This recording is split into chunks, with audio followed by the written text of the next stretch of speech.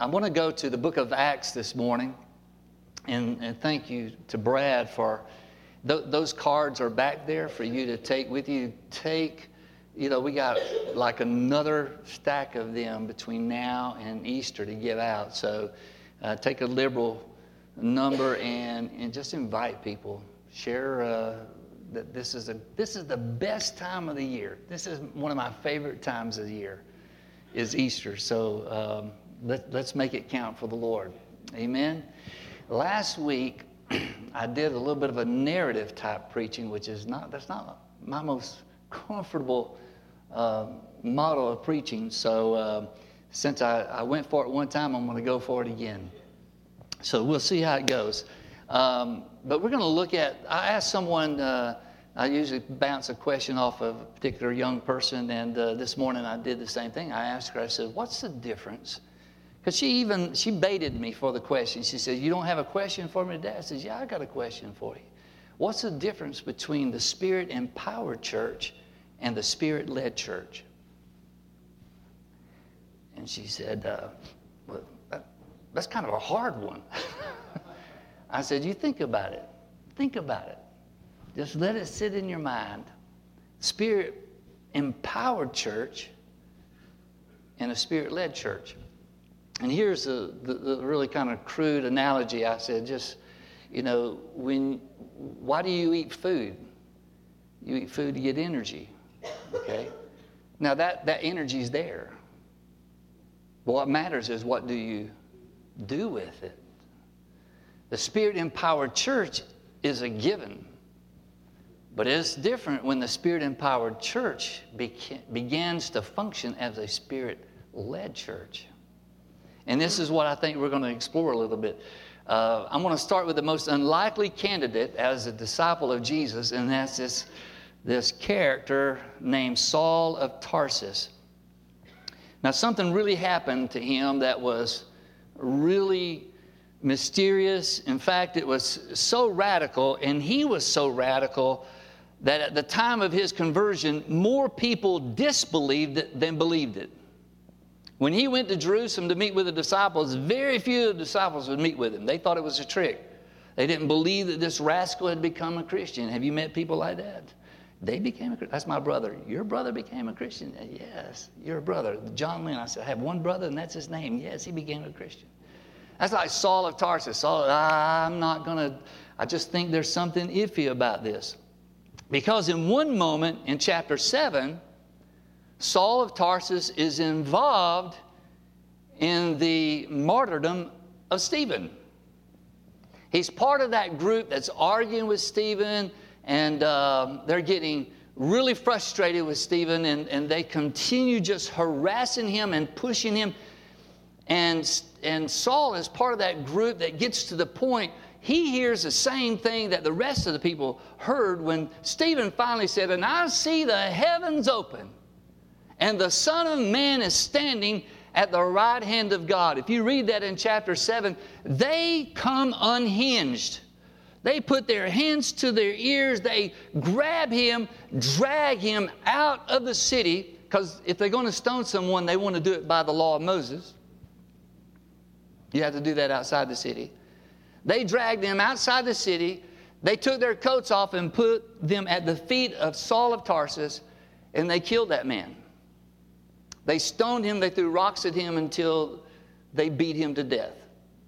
So here's Saul of Tarsus involved in that. And I don't know the time lapse between chapter 7 and chapter 9. Right there, chapter 8, the persecution after Stephen's death just kind of blew up. And Saul is right in the middle of it. But we don't know how much time was between what was recorded in chapter 7, Stephen's death, and what we read in chapter 9, Saul's incredible conversion. Chapter 9 just tracks what Saul happened in his life. God did something so radical, so out of the normal. Think about this. Stephen had a vision of Jesus standing at the right hand of the Father in the heavens. That was a vision. What Saul of Tarsus saw was not a vision. It was the actual appearance of Jesus. Think about how radical that was. He ascended up into the heavens, and he is told, the angels tell he's going to come back in like manner, but he took his position at the right hand of God, right hand of the Father. But for this occasion, in chapter 9, he descends close enough in this bright light for Saul of Tarsus to see it. It slams him to the ground, blinds his eyes, and a voice speaks out of that bright light asking a question. Saul, Saul, why are you persecuting me? And all of that Saul can say, he doesn't answer the question. All he can say is, who are you, Lord? And I want you to track this with me if you're there in chapter 9, because this is not a long, it doesn't seem like this is a long exchange. This is like real brief. And he said this to him, I am Jesus whom you are persecuting. I don't think Saul was waiting for that. But like bang, bang, right behind it, I don't know, I love this story so much I could preach on this. Back to back, and I never get tired. It's just fascinating to me because he said, I'm Jesus whom you're persecuting. Get up. That's the next thing. Get up, go into the city, and when you get there, they'll tell you what you got to do. And boom, he was gone. Don't you just love that? Has God ever done just enough in your life to like, that's it? That's all you're going to let me in on? There's not anything more? And it's like, no, get up and go into the city, and somebody will tell you when you get there what you got to do. That's it. No more hints, no more suggestions. And so we find Saul at this house, and I love this because he is the man. He is the man. You know what I'm saying when I'm saying the man? He is the authority. He's got papers in hand. He's deputized to arrest all the people that's just like Stephen, those radical followers of Jesus. He's going to Damascus with news that there's some believers up there, and we're going to arrest all of them, bring them back down to Jerusalem, and we're going to deal with them accordingly. He is on his way. He's got an entourage of people. These bounty hunters are with him. And the next, boy, did their mission change. They go from going to arrest a bunch of people to leading their leader by the hand because he can't see. And they're leading him and drop him off at a house, and there he is at this man's house. For 3 days, the Bible says he does not eat or drink anything, and for 3 days he is blind. And as you go through this chapter 9, you'll see this unfold. And so there he is, and there's a man named Ananias also in Damascus, and he's one of those that Saul is coming to arrest.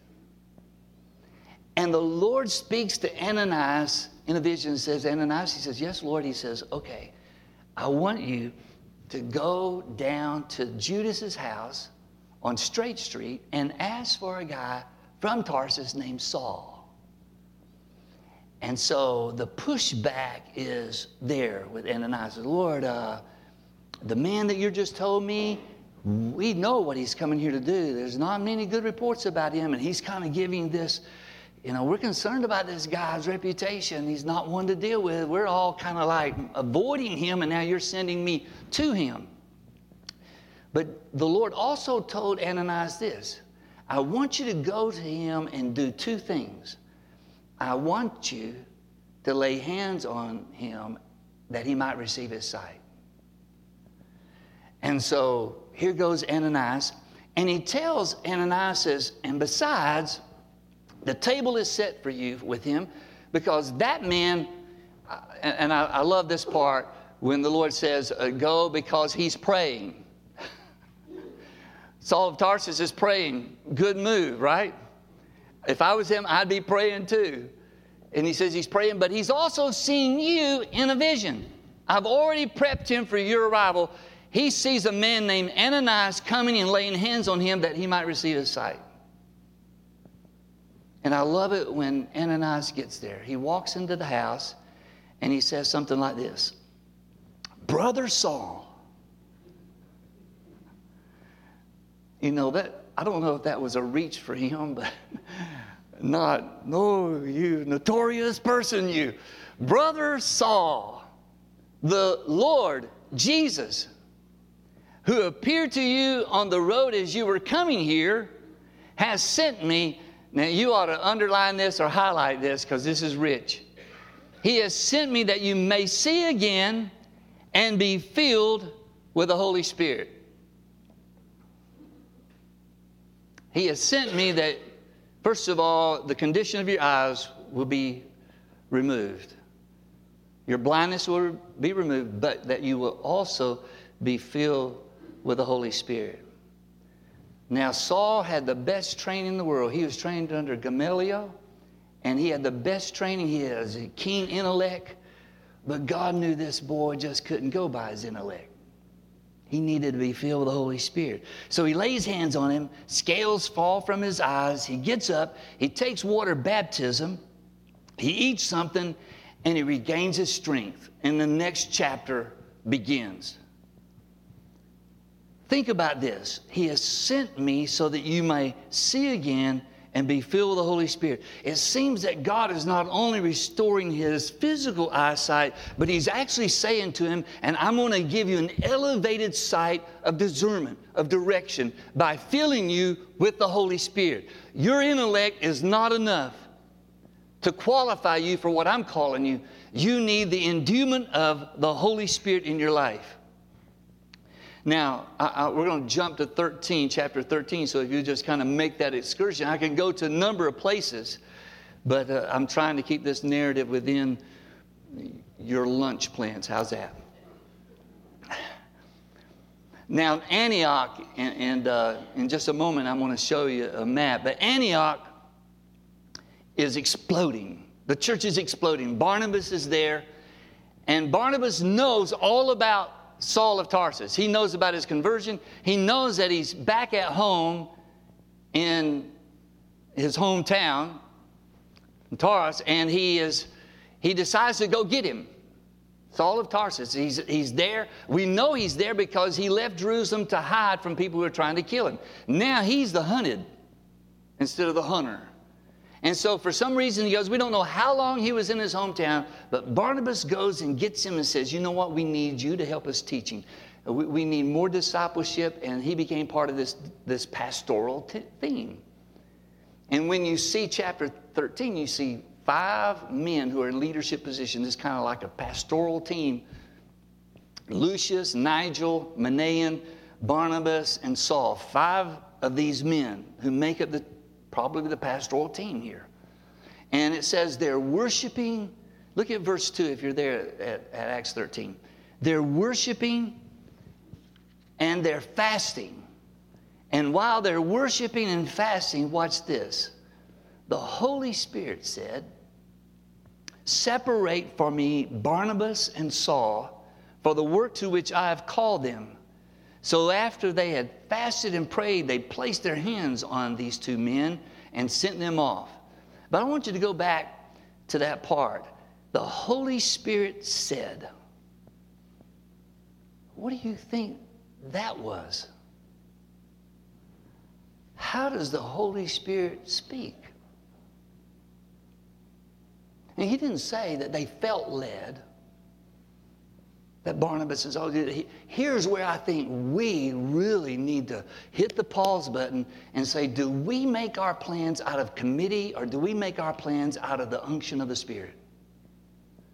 These 5 guys could have on their own decided, you know what, we're needing to venture out west of here to the regions west of Antioch. And when you see that map, if you put the map up yet, I want you to see how close Tarsus is with Syria, Antioch, and you see how far Jerusalem it goes. There's Damascus. This is where all of this happened with Saul. He goes back. He finds himself back home in Tarsus, and it's not a big thing for Barnabas to leave Antioch and go over and get Paul. You see, it's not very far in distance.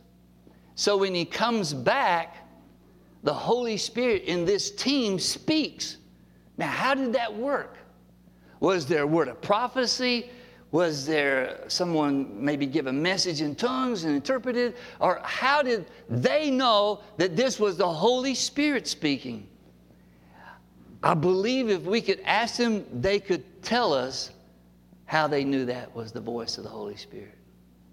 But my question is, where are we hearing the voice of the Holy Spirit? Here is where I think the key is. What were they doing? They were not on their iPhones. They were worshiping and fasting, meaning they were seeking God. God always shows up when we're seeking Him.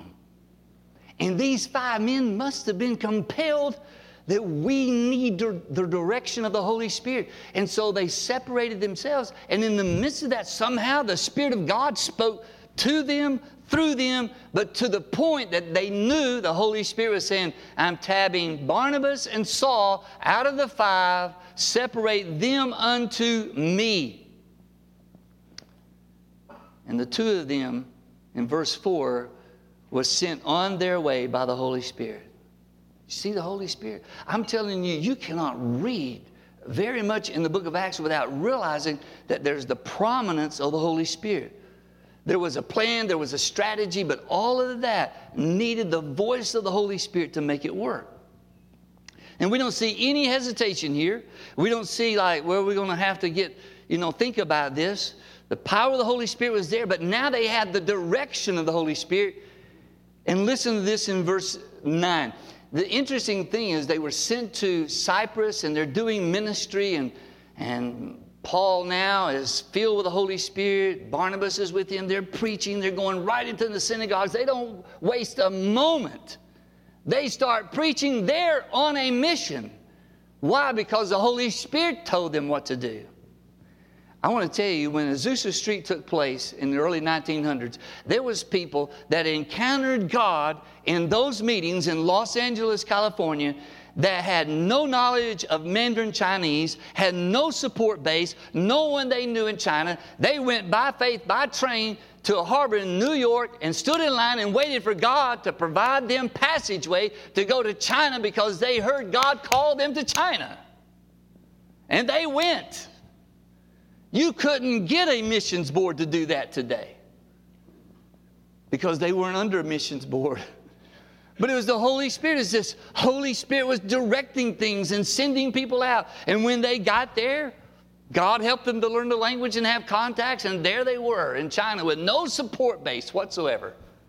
And this is kind of like, they're not exactly like this. They had a church base. But the first instance of problem pops up in verse 9. Is with this sorcerer who tries to interfere with the proconsul getting saved.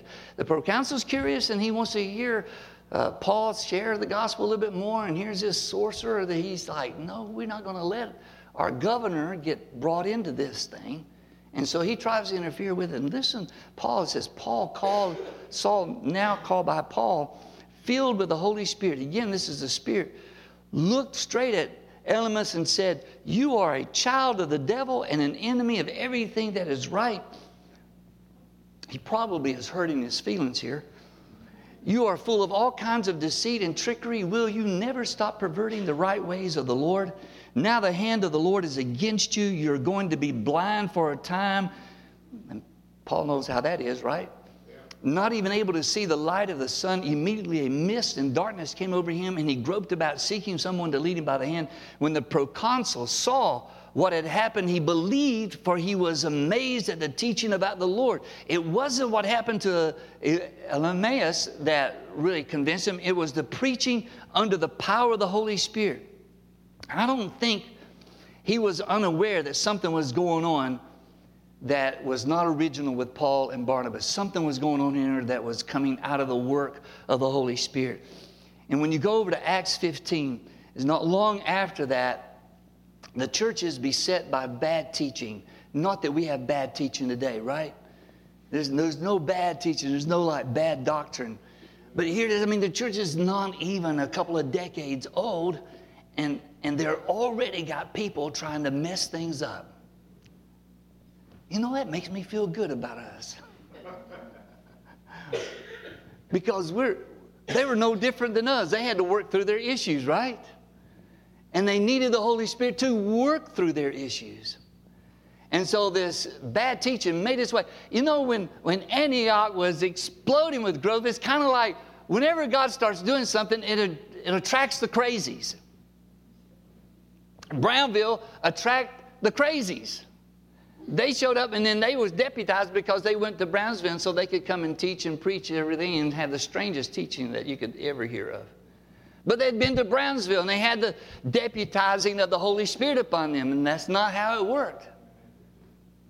And the Holy Spirit was giving direction in Acts 15 by Barnabas and Saul. Again, Paul was sent down to Jerusalem, and they had this big meeting, this leadership meeting in Jerusalem about this teaching that's coming up. And the leadership in Jerusalem agrees with Paul and Barnabas that teaching cannot be allowed in Antioch or anywhere in the body of Christ.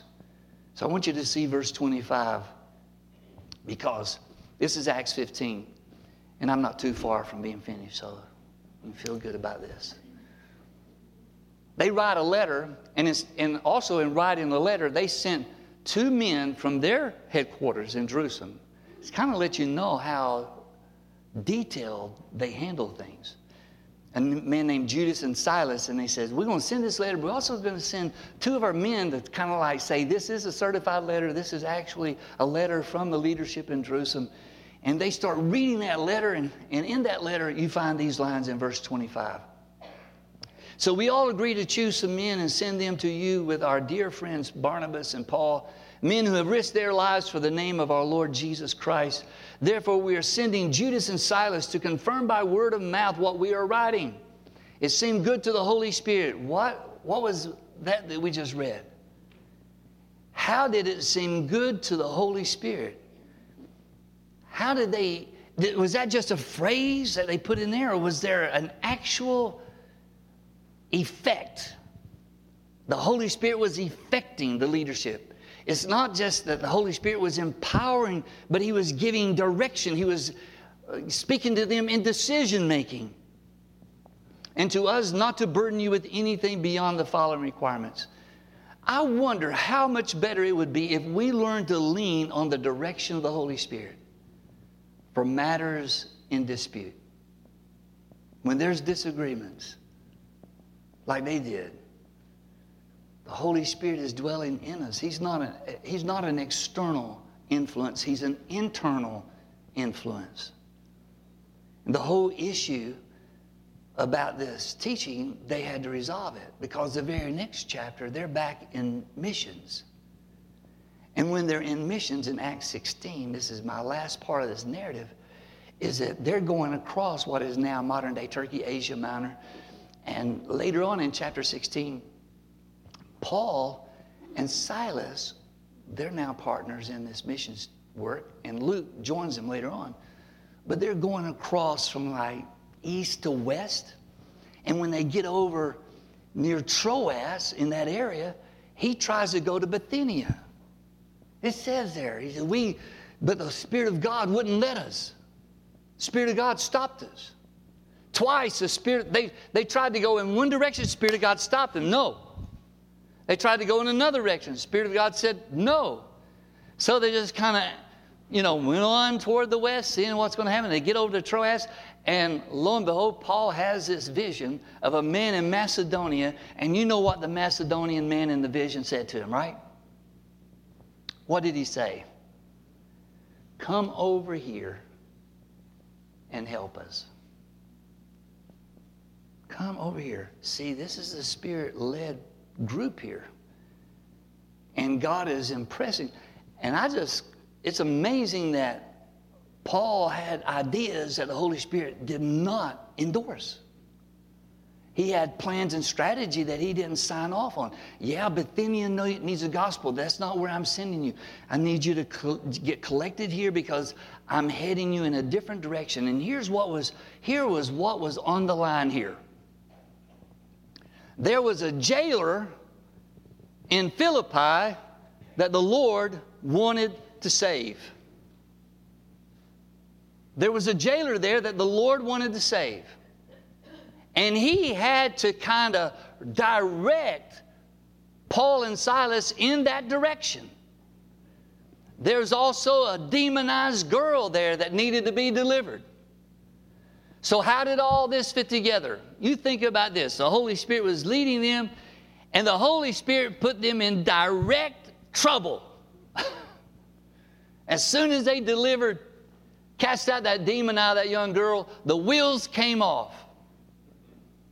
They were arrested. They were beaten with rods. They were put in prison. They had chains on their ankles and hands. They were supposed to be kept in there because these were dangerous people. They brought this dangerous doctrine into our city. And they were in the night singing and praising God, and all of a sudden an earthquake hits that jail. And the jailer thinks that everybody has escaped, and he pulls out his sword to commit suicide. And Paul yells at him, "Don't do that. We're all right here. Everybody's right here." And that jailer came running to them, fell down on his knees and says, "Tell me what I need to do to be saved." Now you see, if that was us, as soon as we got arrested and beaten with rods, we would have said, "We missed the turn. This cannot be the leading of the Holy Spirit." Right? Any discomfort? I like what Michael was saying near the end of the worship time about this safe pursuit of the Lord. It needed to be a little bit more adventurous. And the word that came to my mind as he was sharing that is familiarity. We love familiarity. We don't want God leading us to do anything that's outside of our comfort. And I know I didn't get any amens there, but I know they're here. Under your breath, he says, "Yeah, that's me. God don't give me anything that's like really scary to do." I want the praise team to come back up, and I want to finish with this. One decision Paul made, and not only was that jailer saved, but a church was birthed that Paul would later say that congregation would do anything in the world for me. And you know how that congregation was birthed? It was birthed by him and his buddy getting beaten with rods. That's how it was birthed. And why were they there? They were being led by the Holy Spirit. So I don't want to volunteer for that. But let me tell you what you can volunteer. Wednesday night I talked about a man by the name of Edward Kimball. And those who are here Wednesday night know who Edward Kimball is. Probably if you weren't here Wednesday night, probably nobody in this room could tell you who Edward Kimball is or was. He taught a Sunday school class. He was a Sunday school teacher. And there was a 17-year-old boy in his class that he really felt like didn't know the Lord. And this kid was working for his uncle down at the shoe store downtown. And Edward Kimball got impressed that he needed to go witness to that young guy. And so he walked in, and in the back stock room of that shoe store, in a brief conversation, he led that young man named Dwight to the Lord. He wouldn't be known by Dwight Lyman. He would be known more by his initials, D.L. Moody. 17 years of age, a Sunday school teacher, maybe taking one of those Easter cards or something, just doing something, going and talking to him, and he was ready. You think about single decisions in your life. When you look back, and boy, did I ever think of something during the worship time that I had nothing to do with, but it was fundamental to me coming to know Jesus at an early age. When my dad moved from Macon, Georgia to Sylacauga and helped with a new paper mill in Childersburg. I was born shortly after that in Sylacauga. The last 3 of us were born in Sylacauga. But my mother and dad lived next door to a woman who went after my mom. A spirit-filled woman reaching out to this mom with all these kids, led her into a deeper experience with the Lord. I think she had been hungering to follow Jesus and made decisions along the way, just didn't know what to do. I think she said she got baptized 7 times or something like that. She'd get baptized, and then later on she's like, well, something's still missing. And she's like, maybe I need to get baptized again. And she said most of the time she went down a wet center and came up a dry center. But I thought, that woman, that single person, let me ask you something. When time is no more, don't you want to have those kind of moments that you find out in heaven? You know that neighbor you talked to? Well, they didn't really do much with what you shared, but they was talking to someone else and they took it. And they responded to the gospel. You know that probably happens more than what we know. Here's what I want to say, if you'll stand with me. How many want to be led by the Spirit? Not just empowered. You want to be led by the Spirit. You want the Spirit to be able to tell you, stop and talk to that person. Help that person. Reach out to that person. And sometimes, I really have come to a point in my life, not just recently, but I just kind of I don't think there's any coincidences with people who want to follow the leading of God. That no matter who you encounter, there could be something very divine, something very prophetic, that God puts you across the path of someone that's just not happenstance. There's something divine. Lord, I pray this morning, we have within our grasp a Philippi. We have a place that you want us to be. You have a person you want us to engage. And it's not in the direction we want to go, in the direction we're more comfortable going. It might be in a part of the city that we're not comfortable, but you put us there because there's a strategic person. Just like Saul of Tarsus was a strategic person. And it wasn't an accident what happened to him. Lord, help us. Help us this morning as your very own to not want it our way, but want it your way. That's really when we know we're willing to follow you, is when we surrender our ideas and our strategies in preference for your strategy. And would you, right where you're at, just surrender yourself to him? Right where you're at, just, that's what I want, Lord. That's what I want, Lord. I surrender my life to you, Jesus, with no strings attached, no preconditions, no limitations.